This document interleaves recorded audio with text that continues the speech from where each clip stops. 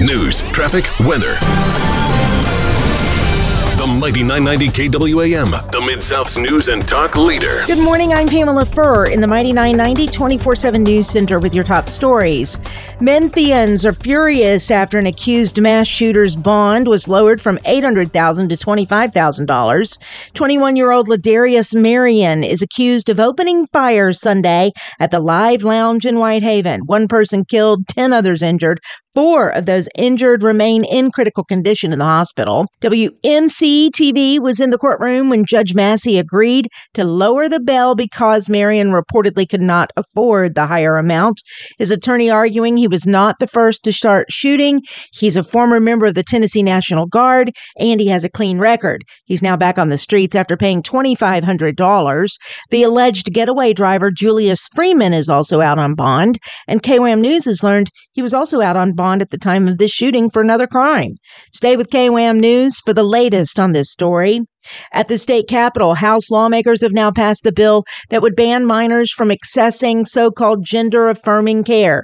This would include surgeries to change one's gender. The bill passed last week in the Senate and is now headed to the governor's desk. If he signs it, the law would go into effect July 1st. The House also passed the drag show bill that would prevent sexually explicit drag shows from being performed on public property or where minors could see it. It's expected to pass in the Senate next week. Well, Memphis tops the nation with sexually transmitted diseases. This according to a new analysis from the CDC. There are 9,681 chlamydia cases and 4,772 gonorrhea cases per 100,000. This moves Memphis from number 12 to number 1. The Mid-South's most accurate and dependable forecast coming up. The top local news every hour from the Mighty 990 newsroom and all the time at mighty990.com. Ukraine marking 1 year since Russia's full-scale invasion began as the U.S. announces a new $2 billion aid package.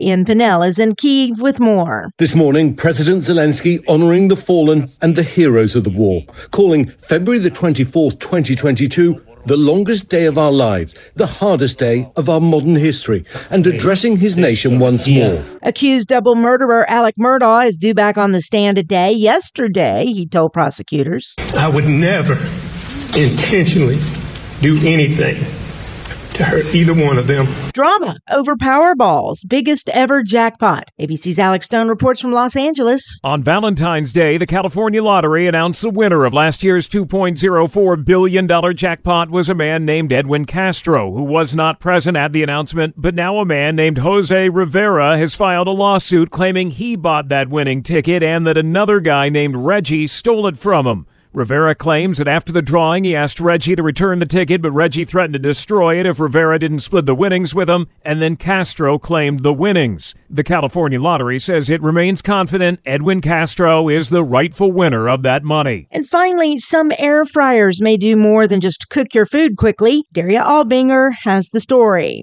Cosori is recalling more than 2 million air fryers sold in the U.S., Canada, and Mexico due to a risk of fire. The Consumer Product Safety Commission says wire connections can overheat. The company says it's received more than 200 reports of the air fryers catching fire, burning, melting, or smoking, as well as 10 reports of minor burns. The air fryers were sold between June of 2018 and December of 2022. The model numbers involved are listed on the Commission's website. That's the latest for KWAM News. I'm Pamela Furr.